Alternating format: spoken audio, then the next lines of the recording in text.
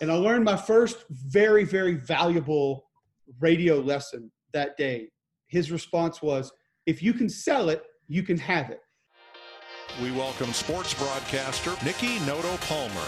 I'm Nikki Noto, and I'm coming to you from our Fox Sports studio. This season of ESPNU Road Trip. Coach, we've got to talk about your defense Welcome real quick. to ACC All Access. The upcoming schedule for the Hornets. Hey there, Falcons fans. Welcome back to the Hurricanes Intermission Report. Back at the Walt Disney World Resort. I've got donuts, so that's all we need.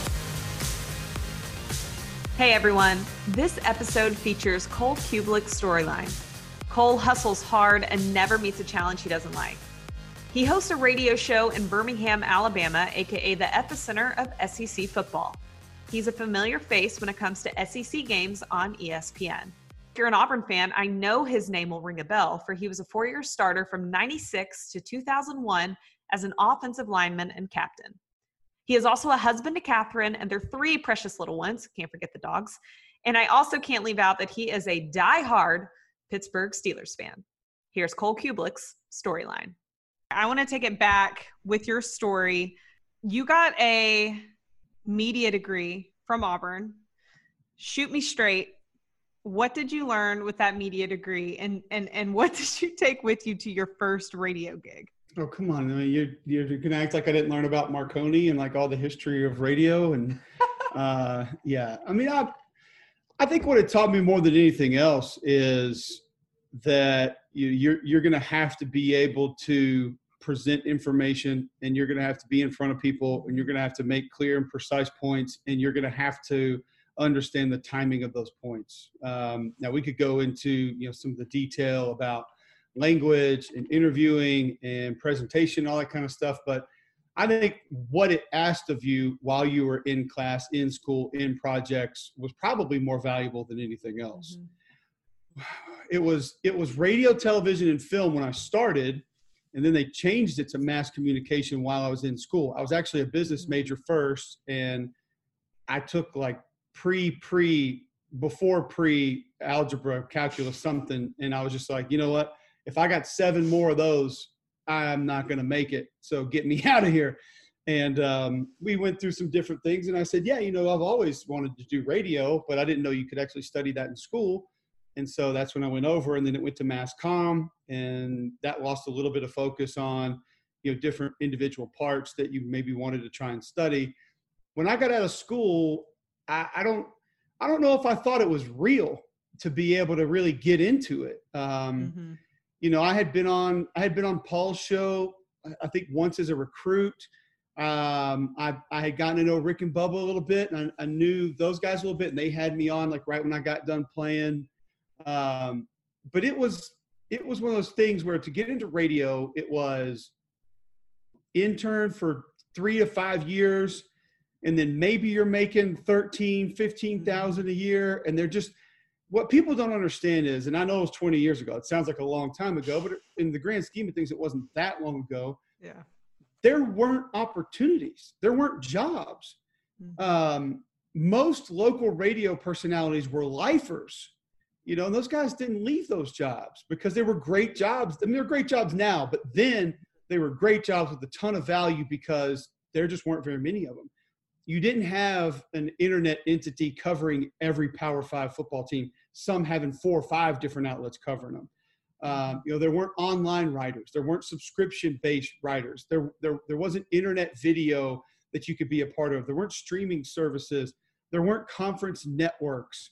Hell, CSS wasn't even around when I got out of school. So, I mean, they're just you either had an amazing opportunity with ESPN, CBS, ABC, and your career was set, or you had a local radio job or a national radio job, and that was it. But there was just very mm-hmm. few of those to go around. So I didn't really think it was possible to even try to get into it. So I had an aunt that had been in pharmaceutical sales and medical sales. She was really successful, and she said, "You'd be great in pharma sales." And she describes the job, and then she mm-hmm. talks about the benefits and the money. And I was tired of having $32 in my bank account, or $18 in my bank account, or, oh, we can't go out to eat tonight. We got to wait until a check clears tomorrow or something like that. So I was ready to make a little money. I was pretty much broke in college.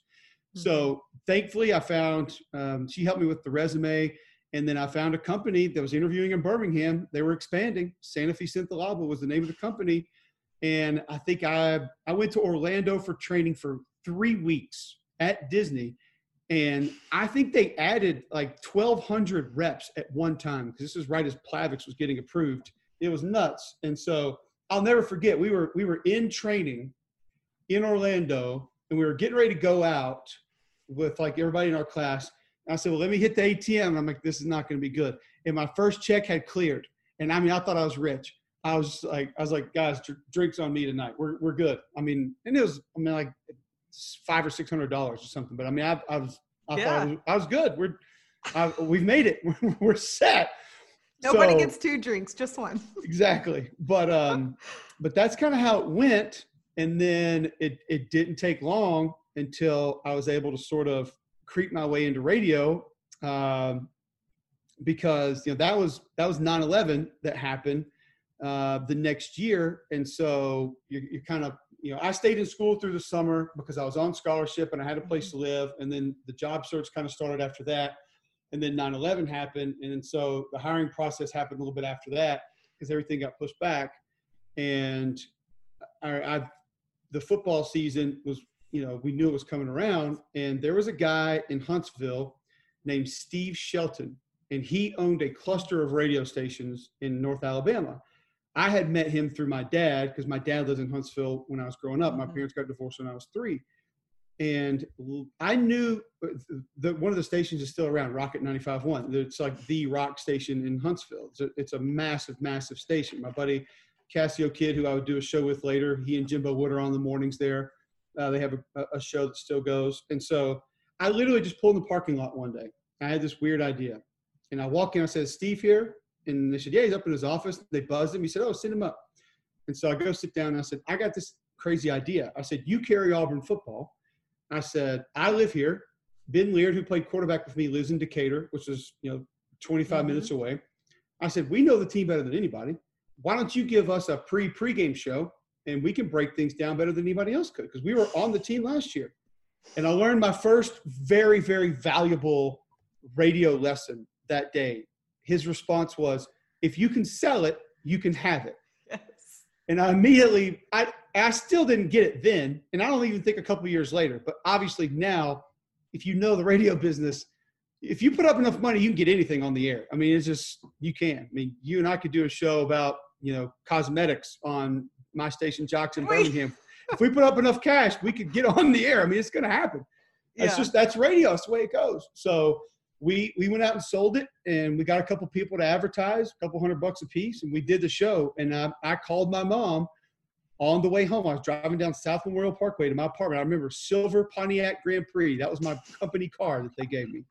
And I remember calling my cell phone. It was a Singular, which this is dating me again. AT&T went around. Singular, this little silver phone that was like, the top was shaped like an egg and it had this little joystick on it. And I called my mom and I said, I was home. That's where I need to be. I need to be behind that microphone. It was a 30-minute show, keep in mind, with commercials. So that's 17 minutes of content, maybe. So it's not like we were talking a whole lot. I mean, it was boom, boom, in and out. And she said, I learned my second media lesson that night. And she said, that's great. Don't quit your day job. Make sure you can find a way to make it work. And then you can maybe go out and do it. We'll talk about it, but that wouldn't happen until many, many years later. So that was kind of college, like right into it, but technically not right into it. So did you stay in the pharmaceutical sales while doing that at the same time? I did. I was in pharma for about 3 years, and then that took me into medical sales. I did medical sales I did medical sales for a company, K&W in Birmingham, and then I went to a different division of medical sales that took me back to Huntsville for another job. And that was probably a combined 7-8 years, both of those.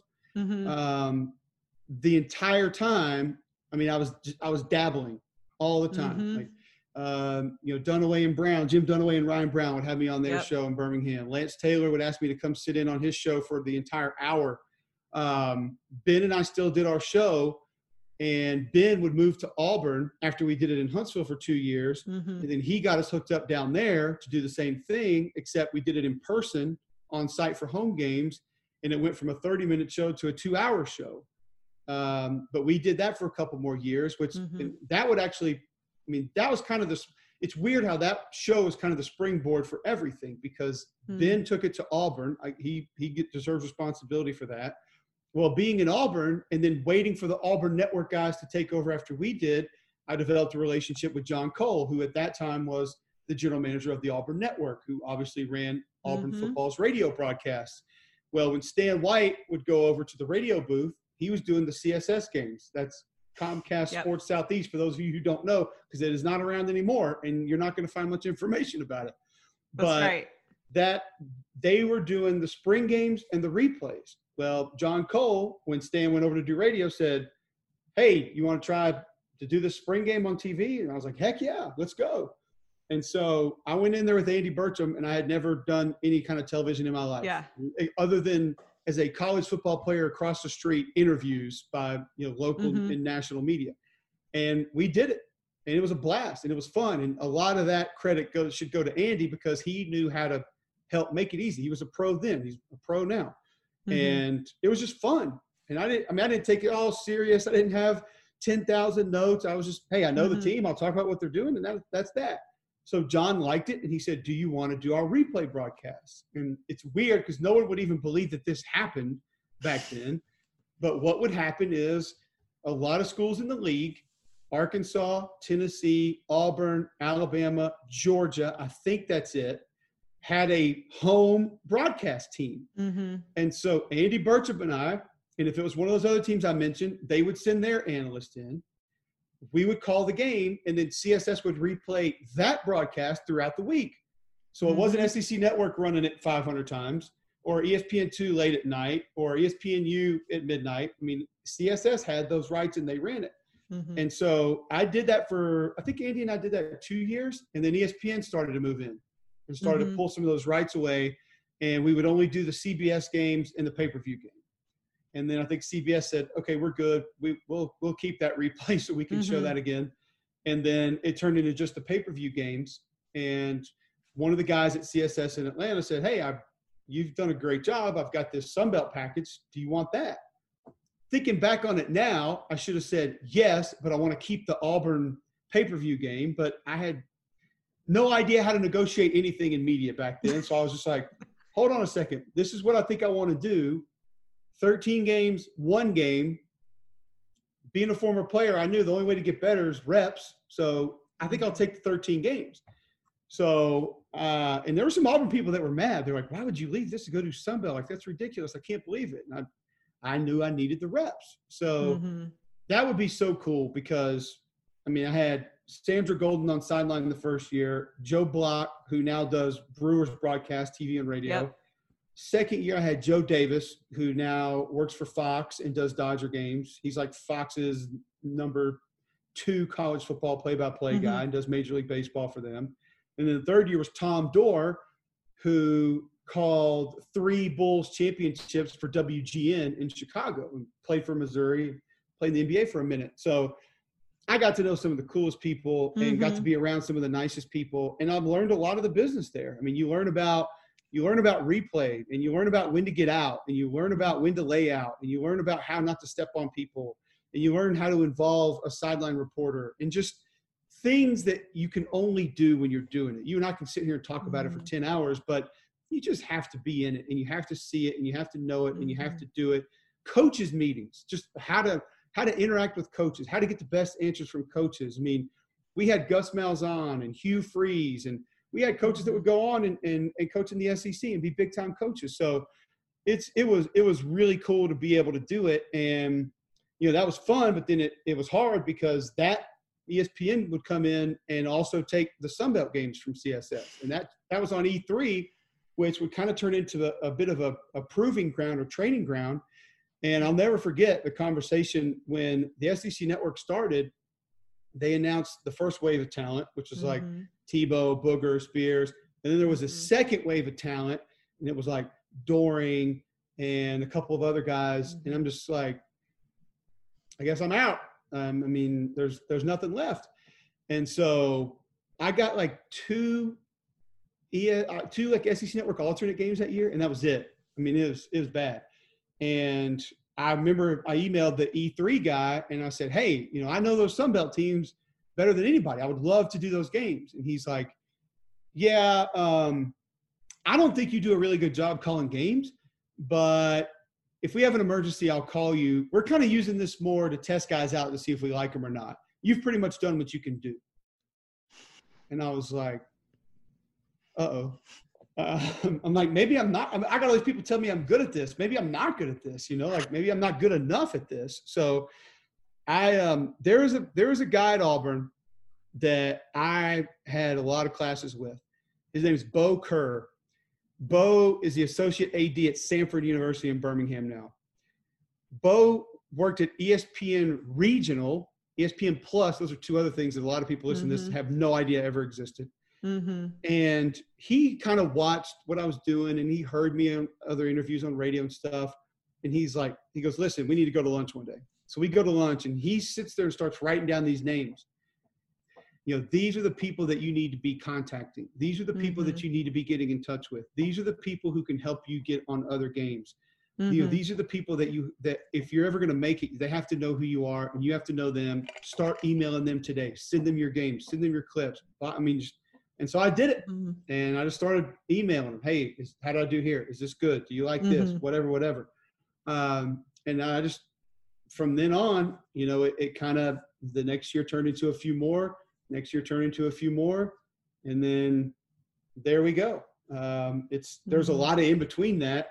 And it wasn't just pharmaceutical sales, medical sales, TV, radio. I mean, there was a lot of life in between that. I can remember after my wife and I got married, and that year where I had 2 games, and she always thought I was good enough to do this, and she would tell me that. She's like, I think you're awesome. And I'm not just saying that because I'm your wife. She's always been my biggest fan. Like, she's always been Team Kubelik. Let's make this work. She used to do my charts for me when I was calling games with CSS. Like, she printed my charts out, and I make fun of her because they weren't very good charts back then compared to what I get now. But anyway, she took the time to do them. And I mean, she would put the high schools, the stats, everything. And so that year I did 2 games. I'll never forget. We were sitting down one night, and she's like, listen, we need to talk about your career. And I was like, okay. And she said, this whole TV thing, she said, you can do it. You're good enough to do it. You're definitely good enough. And I know you're passionate enough to do it. She said, but there's one problem that I have. And I said, all right, lay it on me. She said, the Cole Kubelik that's home on Saturdays in the fall, I cannot live with that guy. She's like, now the Cole who's out doing games, when he comes home and I get him during the week, I love that guy.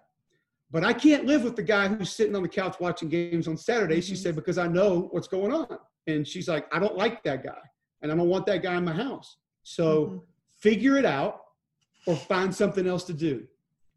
And I was like, man, okay. So I got an audition for a studio job the second year of the SEC network. And I guess it was down to like 4 guys. And I find Stephanie at Media Days, and I was like, hey, I just want to get an update. And she's like, you're 4 on a list of 3. So you didn't get it, but we loved you and you did a great job. So we're going to try to find some stuff for you. I mean, that was when my daughter was a baby. She was probably, I'm trying to think. She was probably 2 months old, 3 months old at the time. And I remember, we were living in Decatur, Alabama, which is an hour and a half roughly from Birmingham. I was doing a 6 to 10 a.m. radio show at the time from Media Days in Birmingham, and I drove home. I was so pissed off. I drove home. I was like, I need to be around my wife. I need to be around my daughter, and I need to get away from everything Media Days. Because I mean, I couldn't believe it. Everybody who I auditioned with, who I talked to from the network, they're like, oh, you're good. You're fine. Whatever, you're good. And so I didn't get it. And the next day, I'm walking past Steve Ackles, who, for those that don't know, he works for ESPN and is a guy who makes a lot of decisions with college football. And he's like, listen, some of us thought you had that thing, so we didn't think about it, but we're going to find you some games. He's like, you're going to get a call from a Connecticut number in the morning, answer it, and just do whatever he says. I'm thinking, what kind of ruse are you trying to pull on me here? With like, he's trying to get rid of me, whatever. He actually wasn't. And he meant it. And the next morning I get a call from a Connecticut number. He tells me, hey, Steve's made me aware of the situation. We like your work. We're going to try to get you on some games. So this is going into the year following the year that my wife just told me, figure it out or find something else to do. And I think I did 12 games that year. It was mostly Mike Cousins and myself. And, Mike's still doing play-by-play for ESPN. And we did probably 7 or 8 of those 12. We had a sideline analyst. His name is Kevin Weidel, who's an awesome dude. And he's now a scout with the Ravens, does an amazing job there. And we had a blast. We did 2 Mountain West games. We did a Conference USA game. We did a MAC game. We did 3 SEC Network alternate games. I think we got one game that got moved to regular SEC Network in the middle of the day on a Saturday because of rain. And we just thought we're like this, we're big time. We're huge. We're on SEC Network. And so, we did we did Paxton Lynch at Memphis, the game that Fuente went to Virginia Tech. Like we had that game. So we had some cool games, it was fun. We did the Independence Bowl that year. So it was a fun year. And I'm kind of like, all right, good year. And then the next year, they put me on the crew with Tom and Andre after Laura moved on, the early game on the SEC Network.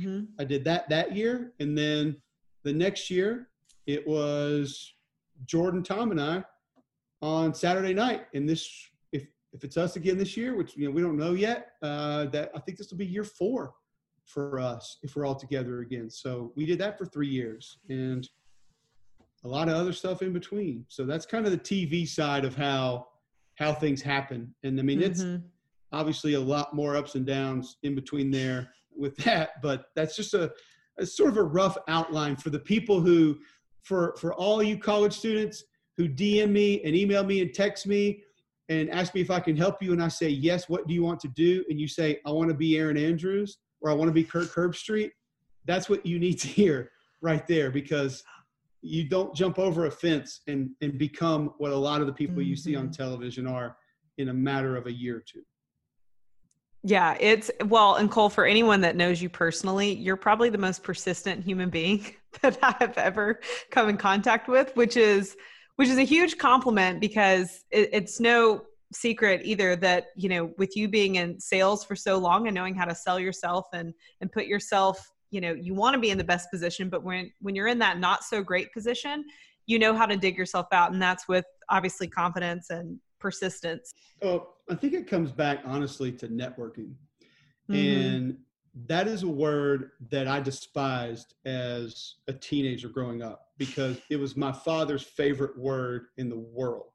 And nothing makes him happier this day and age when he hears me tell people this part of my life, because he would constantly say, networking. You need to get to know that guy. You need to go talk to that guy. Why don't you get that guy's number? Why don't you get his email? You need to go spend some time over there. And I'm just, you're 15 or 13 or 17. Like, just get out of my face. Like, nobody wants to go kiss some rear end and talk about jobs. Like, just stop with that. But the reality is, networking is not going to get you a television job. It's not. But there are a lot of people out there that no one would ever know who they were if they didn't know how to network themselves into a position to find an opportunity to prove themselves. I think there's a lot of that in how things happen for me. I knew what John Cole did, and I knew to go talk to him, and I knew why I was talking to him. When I talked to a lot of those guys in the Sun Belt about where I wanted to go, every week I would sit down with Jerry, our producer, and Tom, our director, and I would ask them, how do I get to that game? How do I get to that game? How do I get there? What do I do to get there? And those were regular conversations. Sandra and Joe and I would sit down and have those conversations. And so I don't think that, listen, there are going to be unicorns in every industry where a guy plays college football or plays pro ball and he comes out and, he has the Drew Brees deal where he gets done and he's just going to go into broadcasting and boom, that's it. It's over. But that's 1 in a million as far as I'm concerned. And so there are going to be a lot of people out there that don't have the name, don't have the wherewithal, the Super Bowl rings, where they were drafted. the career earnings, whatever it is, or being a college football Hall of Famer. And in order to get an opportunity to prove yourself, I think a lot of it is going to be, you have to network yourself into that position. Mm-hmm. And if you don't do that, how is anybody ever going to know? I mean, then you're almost just relying on blind luck. You're relying on, I'm so good that something's going to happen, and then I'll show people how good I am. And I can't live that way. If I want something, I got to find a way to at least put myself in a position to have a shot at it. And then if I don't get it, I don't get it. I mean, I had a men's clothing store that failed. I had an insurance business that failed. I sold boxes for like 2 months and I essentially got fired. I think they nicely asked me to quit because I was so bad at it. I was just a miserable human being. So and take the boxes with you? No, I didn't want them. It was not fun. But I've had a lot of those. I mean, I had a radio job, which was my dream job at the time, or we'll say half a dream job because it's always been radio and TV. And I had to walk away from it. I literally had to say, guys, here's my 2 weeks notice. I'm finished, because they essentially quit paying me. And none of them, the hardest part about that deal, Nikki, was I would hear them talking about me, and they would be like, oh, he's going to ESPN. He got a job with Sirius XM, or he's going to do this. And I did not have a job, but the situation was so bad that I had to walk away.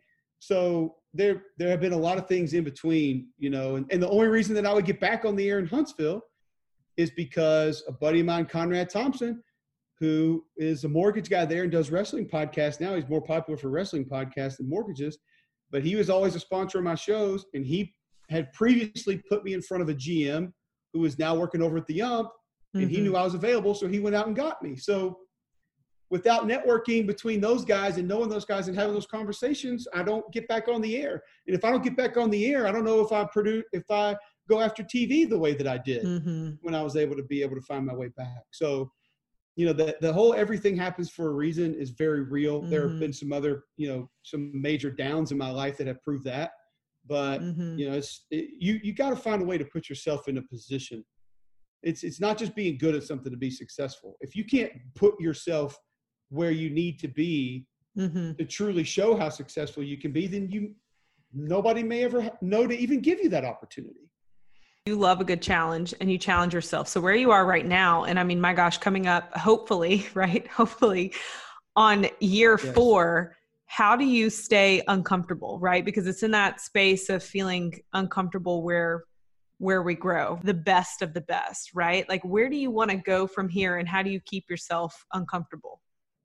Well, I think the way you stay uncomfortable is, number one, not to be satisfied. And it's a hard question for me to answer where you want to go, because sometimes I don't really know if I know. My answer to that has always been the 2:30 game on CBS, which now we know that is not even going to be that anymore. But, that number one SEC game has always been my ultimate goal, because I mean, think about when I was playing college football and when I was watching college football as a recruit, and right after I was done, I mean, that was, we're talking like 92, 93 to 4, 08. I mean, that was the most impressionable time for the SEC conference than ever. And that was the game, and the presentation's wonderful. So no one can deny that. So that's just always sort of been the pinnacle. But then you see different doors open and different opportunities arise. And for me, it's just to be as involved in college football as possible and to be on the best game possible. I don't sit there and, make these demands of I have to be in the booth, or I have to be on the sideline, or I have to do that conference or that game. I mean, I would love to expand my horizon of leagues that I cover. I'd love to do some Big Ten games and some ACC games, some Pac-12 games. It's not that I don't want to do SEC games, because I do a radio show in Birmingham, Alabama, which is the best college football market in the country. And what do they want to talk about every day? The SEC. So that obviously lends itself to one another. But I don't really think there's an end. I don't ever see myself saying, you know what, we're good, we made it. One lesson that I'll always remember in this business is, Booger McFarland told me a while back. He said, as long as you're adding something every year, you're going to be okay. So if that's more different radio, if that's, sitting in with Van Pelt, if that's College Football Live, if that's, doing more games during the week, just more games in general. Find something to add every year, because then, and my favorite saying of anybody that I work with is Pat Smith, who helped start the Paul Feinbaum Show. He's now our executive producer on Jocks in Birmingham. He constantly harps, create value for yourself. And if you can do that, then you're going to be really hard to get rid of. So if you can host, and you can be an analyst, and you can do radio, and you can do TV, and you can do booth, and you can do sideline, and you can be funny, and you can be rude, and you can be hard on people. Like, if you can do all of those, like, it's like when I'm on the radio, I can be the bad guy. I can be the nice guy. I can be the analyst. I can be the goofy guy. So the more hats you can wear, the more value you give to whatever company you're working for. So, I think there's a lot of different ways that you look at where you are and where you might be going. Like, I never thought I was doing XFL games last year. I learned or laying on the ground. Exactly. I learned a ton doing those games. I got to be around some really cool people doing those games. And, you talked about being uncomfortable. I mean, try being on the sideline the first time that you're ever going to get to talk in an XFL game, and Landry Jones just threw an interception. And this is the day after Matt McGloin went bonkers with Diana Rossini. So they already knew that they didn't want any of that stuff to happen.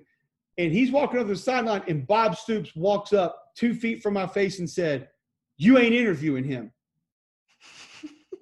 You'd be a little uncomfortable then, because deep down inside, you're going to interview him. However it happens, we're going to make it happen. It might just be me walking up and putting the microphone over there and not saying anything, but something's going to happen, because we have the access, and we saw how huge it was yesterday when another quarterback essentially lost his mind. So I think that there's different ways you can put yourself in different situations, new challenges, different challenges, and I welcome all of them. I want to try everything. So I would still say it's the SEC game of the week. I'll put it that way. And I don't even really care what the role is, but to be involved in that game has always been, I guess, the pinnacle in my eyes. Yeah. No, that's good. It's good. Do you feel like your pedigree, being a former player in the SEC, I mean, because I know there are a lot of guys in your position that they haven't played the game. Do you feel like your background as a player and understanding what those players and what those coaches are thinking and feeling helps you at all? More times than not, yeah. There are different ways that it helps you.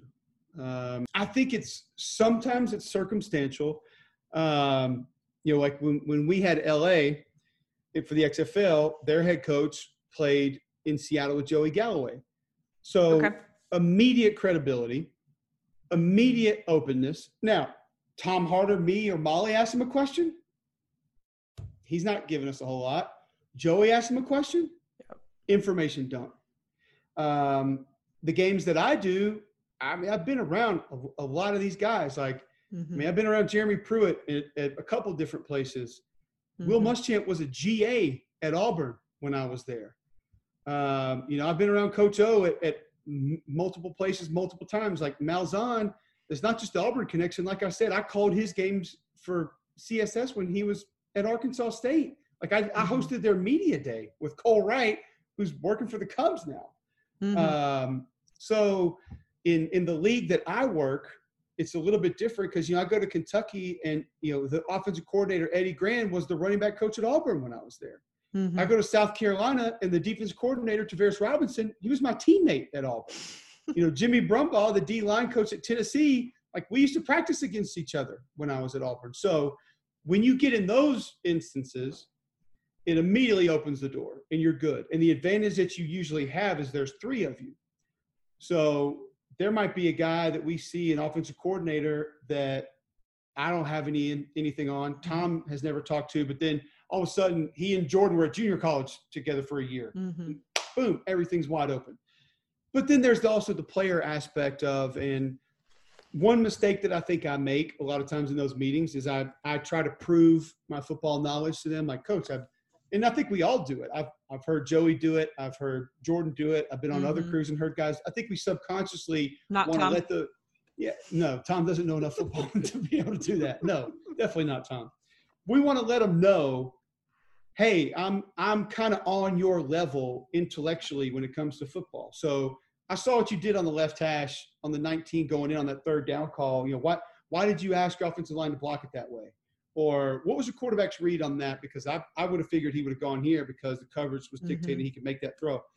I don't know if we have to do that ever, but I think we always kind of do. And more times than not, you'll see them light up and say, oh, you saw that? You saw that guy do that? I could not believe, you know, and depending on who the coach is, like, I mean, Jeremy will sit there and, you know, he'll rip a guy for 20 minutes or he'll tell you how great a guy is for 20 minutes or he'll run through the script of the rest of the game for you. Like, that's how his football mind works. It's amazing. So I do think more times than not, they either know you played. I mean, I got coaches that recruited me. I got coaches that, you know, were assistant coaches coaching against me when I played. You know, that always helps. But having 3 people also helps because they know different guys from different places. So, like, perfect example, when I was on a crew with Andre, it didn't matter if he had ever worked their game. It didn't matter if he had ever met him. Immediately, like Butch Jones, locked on Andre Ware. When you go in Nick Saban, locked on Andre Ware. Like every comment, Andre, blah, blah, blah, blah, blah. I ask a question, well, Andre, blah, blah, blah. And it's like you forget the dude won a Heisman Trophy as a quarterback. And those guys all knew that. And think about when he was doing it, he was throwing for 6,000 yards and nobody else was doing that kind of stuff. So that probably means even more to guys who are the age of most college football head coaches these days. So it works in a little bit different ways, but either the relationship part of it, which kind of goes back to networking, or the fact that they know that you put into it the funniest thing that Tom and I talk about, and Jordan and I, we talk about this. The funniest thing is we go in there, the first time we ever meet with Pruitt, and I think this may have actually been in Alabama when he was the DC before he took the Tennessee job. And we finished up and he's like, all right, guys, we done? We're like, yeah. He said, I got to ask y'all. So y'all just get paid to watch film? And that's all y'all do? I mean, I want that job. I cannot believe that. Y'all just they pay y'all money to sit around and watch film. I mean, Coach, if you want to trade paychecks, I mean, I'll be glad to. But it's just different guys see it different ways, and it's most of those meetings are phenomenal. Some are terrible, but most of them are great because most of the coaches you've had before, they know that you're going to do them right. They know that you want to try to make the game as easy for the fans to understand. So being a former player absolutely helps. No doubt. Yeah. Well, Colt, let's pretend that football, that it's certainly happening, right? Like it's going to happen this fall. Is there a storyline aside from the whole, COVID-19 implications and what that looks like, for the players, heck, even the production truck of how many people are even going to be able to physically be at the games? Is there a storyline aside from that you're most anxious of following specifically with SEC this year? I mean, it's kind of all of football, and it still has a little bit to do with COVID. But, Nikki, I'm really interested in just what the football is going to look like. Is it going to be flag football or? I think it's going to be close to it. I mean, I think we're embarking on the least physical college football season we've ever seen, just because these guys haven't been doing it. And the only way to get good at blocking and tackling is to be out there in pads and doing it against other guys. And then I think, too, when they're allowed to come back and practice, because they didn't do it in the spring and because they haven't been working out with their strength coaches in their facilities, building the kind of strength, power, speed that they need or are used to having, I think most coaches subconsciously in fall practice are not going to push them hard. I think they're going to be terrified to lose guys, and they're going to say, I'd rather risk losing a guy in a game, and at least I know we started out having them, than losing a couple guys in practice and knowing we're not going to have them in any games. So I think that actually ends up working against the players because then your body's less acclimated for what the season's going to look like. I think we're going to have a lot more quarterback runs this year because it's just going to be easier. It's easy to tell a quarterback, hey, pull the zone read and take it and go. Or you know what, add an extra blocker and run quarterback counter.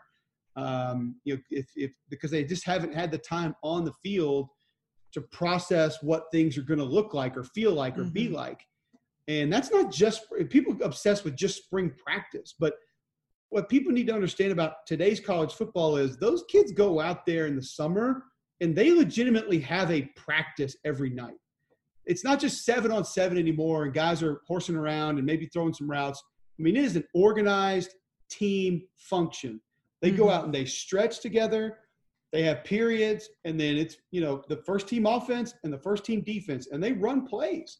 And they can do it on their own because it has been being done now for multiple years. So they know how to organize it. That hasn't been happening. So timing, rhythm, chemistry, all of that, you don't really know what it's going to look like. So just what can you install? What do you feel comfortable giving a quarterback? What do you feel comfortable calling as a defensive coordinator? How much you let your guys, freelance and do different things. I think all that's going to be different. So I'm most interested in what the football is going to look like. From an individual team perspective, I think Florida and Texas A&M are really interesting. I think Texas A&M has the schedule, a senior quarterback, plenty of weapons, best group of tight ends in the country, should have a pretty good offensive line, a great offensive mind in Jimbo, a great defensive mind in Elko. I mean, it's time for Texas A&M to take a step. If they're going to truly be a player in this league, it can't be a one-and-done Johnny Manziel crazy season. This is the year that they should be able to prove we belong, especially with how that schedule's laid out.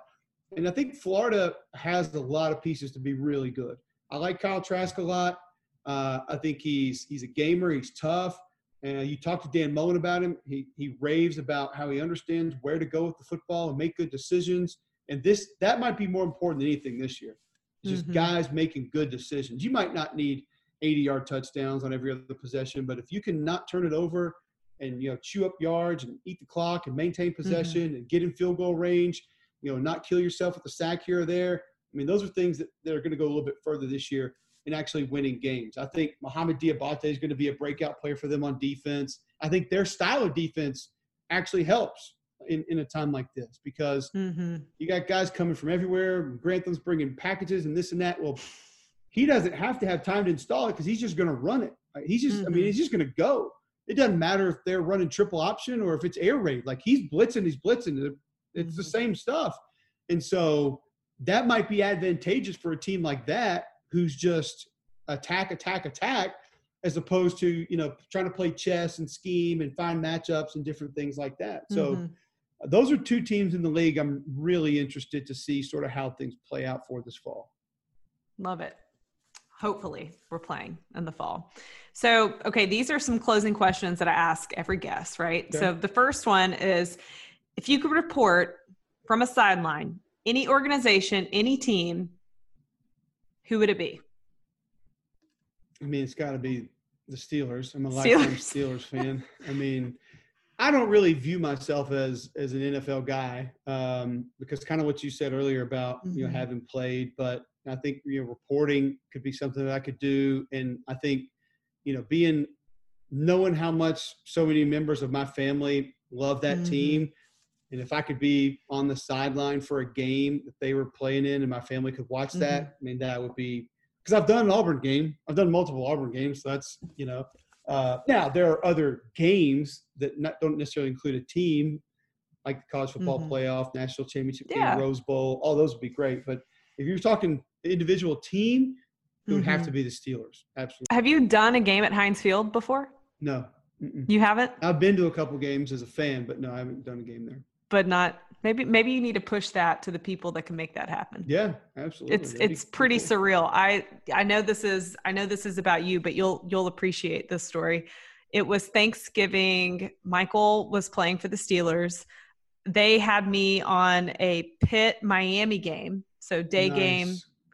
Or no, it was a Friday night because Thanksgiving I spent with my crew. Jimmy did that game with me. I'm trying to remember who else. And I think Adam Amin. Nice. I think that was our crew. And so Michael was playing at Baltimore. So Thanksgiving night and Friday. So I'm watching that game in my hotel room in Pittsburgh, ready to do the Pitt game the next day. I come home. after my game, we're at the apartment in Pittsburgh, South Side. Cole, that Saturday was the first Saturday Michael and I had ever watched college football together. And that was South Carolina, Clemson, and that was Auburn, Alabama, the Kick 6 game. And we're both sitting on our couch in our apartment going, what the hell just happened? That's awesome. How do we top this college football Saturday? So that was pretty cool. I'll give you so people ask me this all the time, like, what's your Kick 6 story? So I was doing Arkansas State at Louisiana Lafayette with Tom Dorr. I had the game on my iPad, but keep in mind, this is 2013, so the whole streaming thing is not necessarily perfected just yet. Right. So the game is on, and of course we're calling the game, but in breaks we're watching it. We take a peek over, and it's just back and forth, just incredible game. And we're kind of in the middle of a play, and the thing is frozen. It's like towards the end of the game, it starts freezing up a lot. We're not really getting much of it. But we're watching what is about to take place. We knew they were lining up for a field goal, and, of course, the screen sort of freezes up, and we call a play. And I look down at my phone, and it's just like message notification, boom, boom, boom, boom, boom. You're boom, like, boom, who boom, died boom, at this point, right? And I thought something bad was happening. And, I mean, you can imagine, like, because they're coming from, like, my cousin in California and, my mom. And I'm just like, what are these random people, my teammates, like Ben Laird and Ryan Hooker and, Rob Pate. I'm just like, what? And so we go to break, and Tom takes his headset off. He goes, what just happened over there? And I'm like, so it comes back on. The iPad pops back up right after it's over. And I never forget, the first thing that I saw was that shot of Avery Young on the sidelines with his hand over his mouth and his eyes wide open, and he's looking around. And he legitimately can't believe – you can tell he can't believe what just happened. Yeah. And I looked at Tom and I said, I have no idea, but I think Auburn won the game. He's like, Alabama was kicking a field goal. I said, I said, my phone's telling me there's something unbelievably, massively crazy just took place, but I didn't see it. And he was like, how did you not see it? I was like, we're calling a game and the iPad froze. I don't know. So he was mad at me that I didn't know what happened in the other game that was on TV. So that's my Kick 6 story. I did not see it happen live. And that's I was amazing.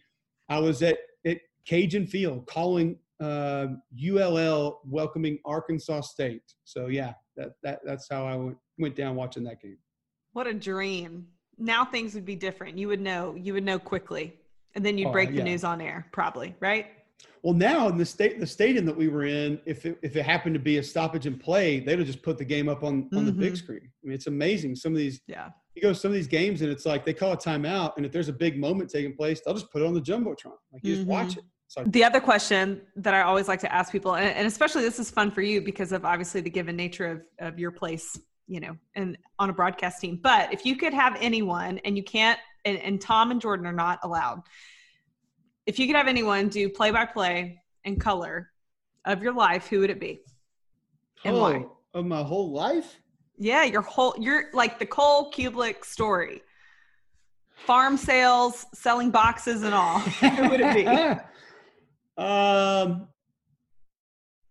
mean, it's got to be – it's tough because I would like to just go straight Madden Summerall and just let them do the whole thing. But I'm going to put Keith Jackson in there. Okay. But I'm going to put Keith Jackson with John Madden, which I think would be pretty incredible, by the way. Surely there's an editor out there somewhere that could, someone make that happen for you. Good. That would be so good. I'm trying to think sideline. Man, that's good. I would bring Weidel out of retirement and throw him down there. Make him get out of scouting and do it, just because I know he was good at it. And he would bring the technical football stuff when we needed it. So because I think Madden just drawing pictures and talking about turkeys, and Keith Jackson's giving you great quotes, but Weidel would bring the football nerd stuff there. So. Right. Well, that makes me want to ask you a good question though. Now, the difference between sideline reporter, sideline analyst, break it down for me. Sideline reporter, I think a sideline analyst sort of has to be both. You have to. I mean, I've had to report on things that I didn't think were monumental or as important or didn't mean as much to me, but I know it means a lot to the game, and that's your job. And you have to do that at times. The sideline analyst, I would say the game becomes a 3-man booth. It's just one of them has to be standing on the field. And I can give a different perspective. And we've seen 3-man booths before. You've seen a game where there's play-by-play and then 2 color guys that are sitting in the booth. But the difference is because of where I'm located and what I can see and what I can hear and the different angles that I have. And I think it works in our case as well, that you have a quarterback in the booth with Jordan and I'm a lineman on the field. He's not going to be watching the stuff I'm watching, and I'm not watching the stuff he's watching. So we're able to give different perspectives on different things. But I think it's more my job to analyze what's happening in the game as opposed to sort of finding extra things on the perimeter of the game or the action that can help tell the story of what's going on in the game, which I try to find those things too. I mean, I know that those things are important to the game. I know there's a lot of viewers that care a lot about it. So if I see a player and a coach going at each other, I want to tell you about it. If I see a guy that's banged up, I need to let you know, hey, Terry Wilson had a knee. I don't think he's coming back based on what I saw. Or you get the information and you need to share it that a guy's not going to return to the game, because especially now with what's become legal in a lot of different states, there's a lot of people that want to know that stuff for a lot of different reasons. So I think you have to try to serve every viewer. But an analyst, I think, talks about the game, the X's and O's, the hows and whys of what happened within plays. And the reporter sort of gives you everything that's happening around the action that helps tell you the story of maybe emotionally why a certain team is doing something, or how something that we didn't see on camera is going to impact a team for the rest of the game. Eyes and ears, right? Yep, absolutely. I appreciate you taking the time. I hope people will be able to see and hear you this fall. We'll hear you for sure on the radio, but I know that the TV stuff too will be, that gives you life in the fall. Yep. So let's hope for football this fall, and for people that might not be following you, because you come hard at the folk on the Twitter police. So I think if anything, you need to give your Twitter handle so that people can just watch you do your thing, because it is fantastic. At Cole Cubelic, ColeCubelic. That's Twitter, Instagram. I think that's it. I'm down to just 2 social media accounts now. I don't need any more than that. Facebook, if that counts, but I think I'm at the friend limit and I don't even go there much. That's not a safe place these days. So are you staying away from TikTok? Are y'all going to do a TikTok this fall? Negative. Tom tried to recruit me to do TikTok last year. No, he didn't. Something happened we got a flight canceled in Atlanta, and it was my connection. And then we had to drive to Columbia for a game because the flight got canceled. So we rode together, and the majority of the drive, he's on his TikTok trying to convince me to get on TikTok and do TikTok things with him. And I swore right then and there, no TikTok for me. I'm anti-TikTok. I'm out on TikTok. I'm not going to do it. And I still don't think that he's come up with anything good for his TikTok, but I wouldn't know because I don't go there. That's not a place for me. So amazing. You draw the line when Tom wants you to do TikTok things. That's what I learned from this. I asked him, I said, you act like a 16-year-old girl a lot. And I said, this is your most 16-year-old girl moment you've ever had, is attempting to create a TikTok account that people actually want to go see. So no, they don't, Tom. They don't. No TikTok for me. Not happening. Will not do it. Amazing. And hopefully it's gone by the time my 5-year-old daughter even knows what social media is. So ain't that the truth? I'm right there with you, brother. Well, hey, I think we are TikTok out of time, but this has been awesome. Cole, wish you the best, friend. So proud of you, and you just keep rocking it. Thank you, Nikki. Really cool catching up with you, and glad you and Michael are doing well. So thanks for having me on. If you ever want to know anything about football, and specifically SEC football, Cole's your guy.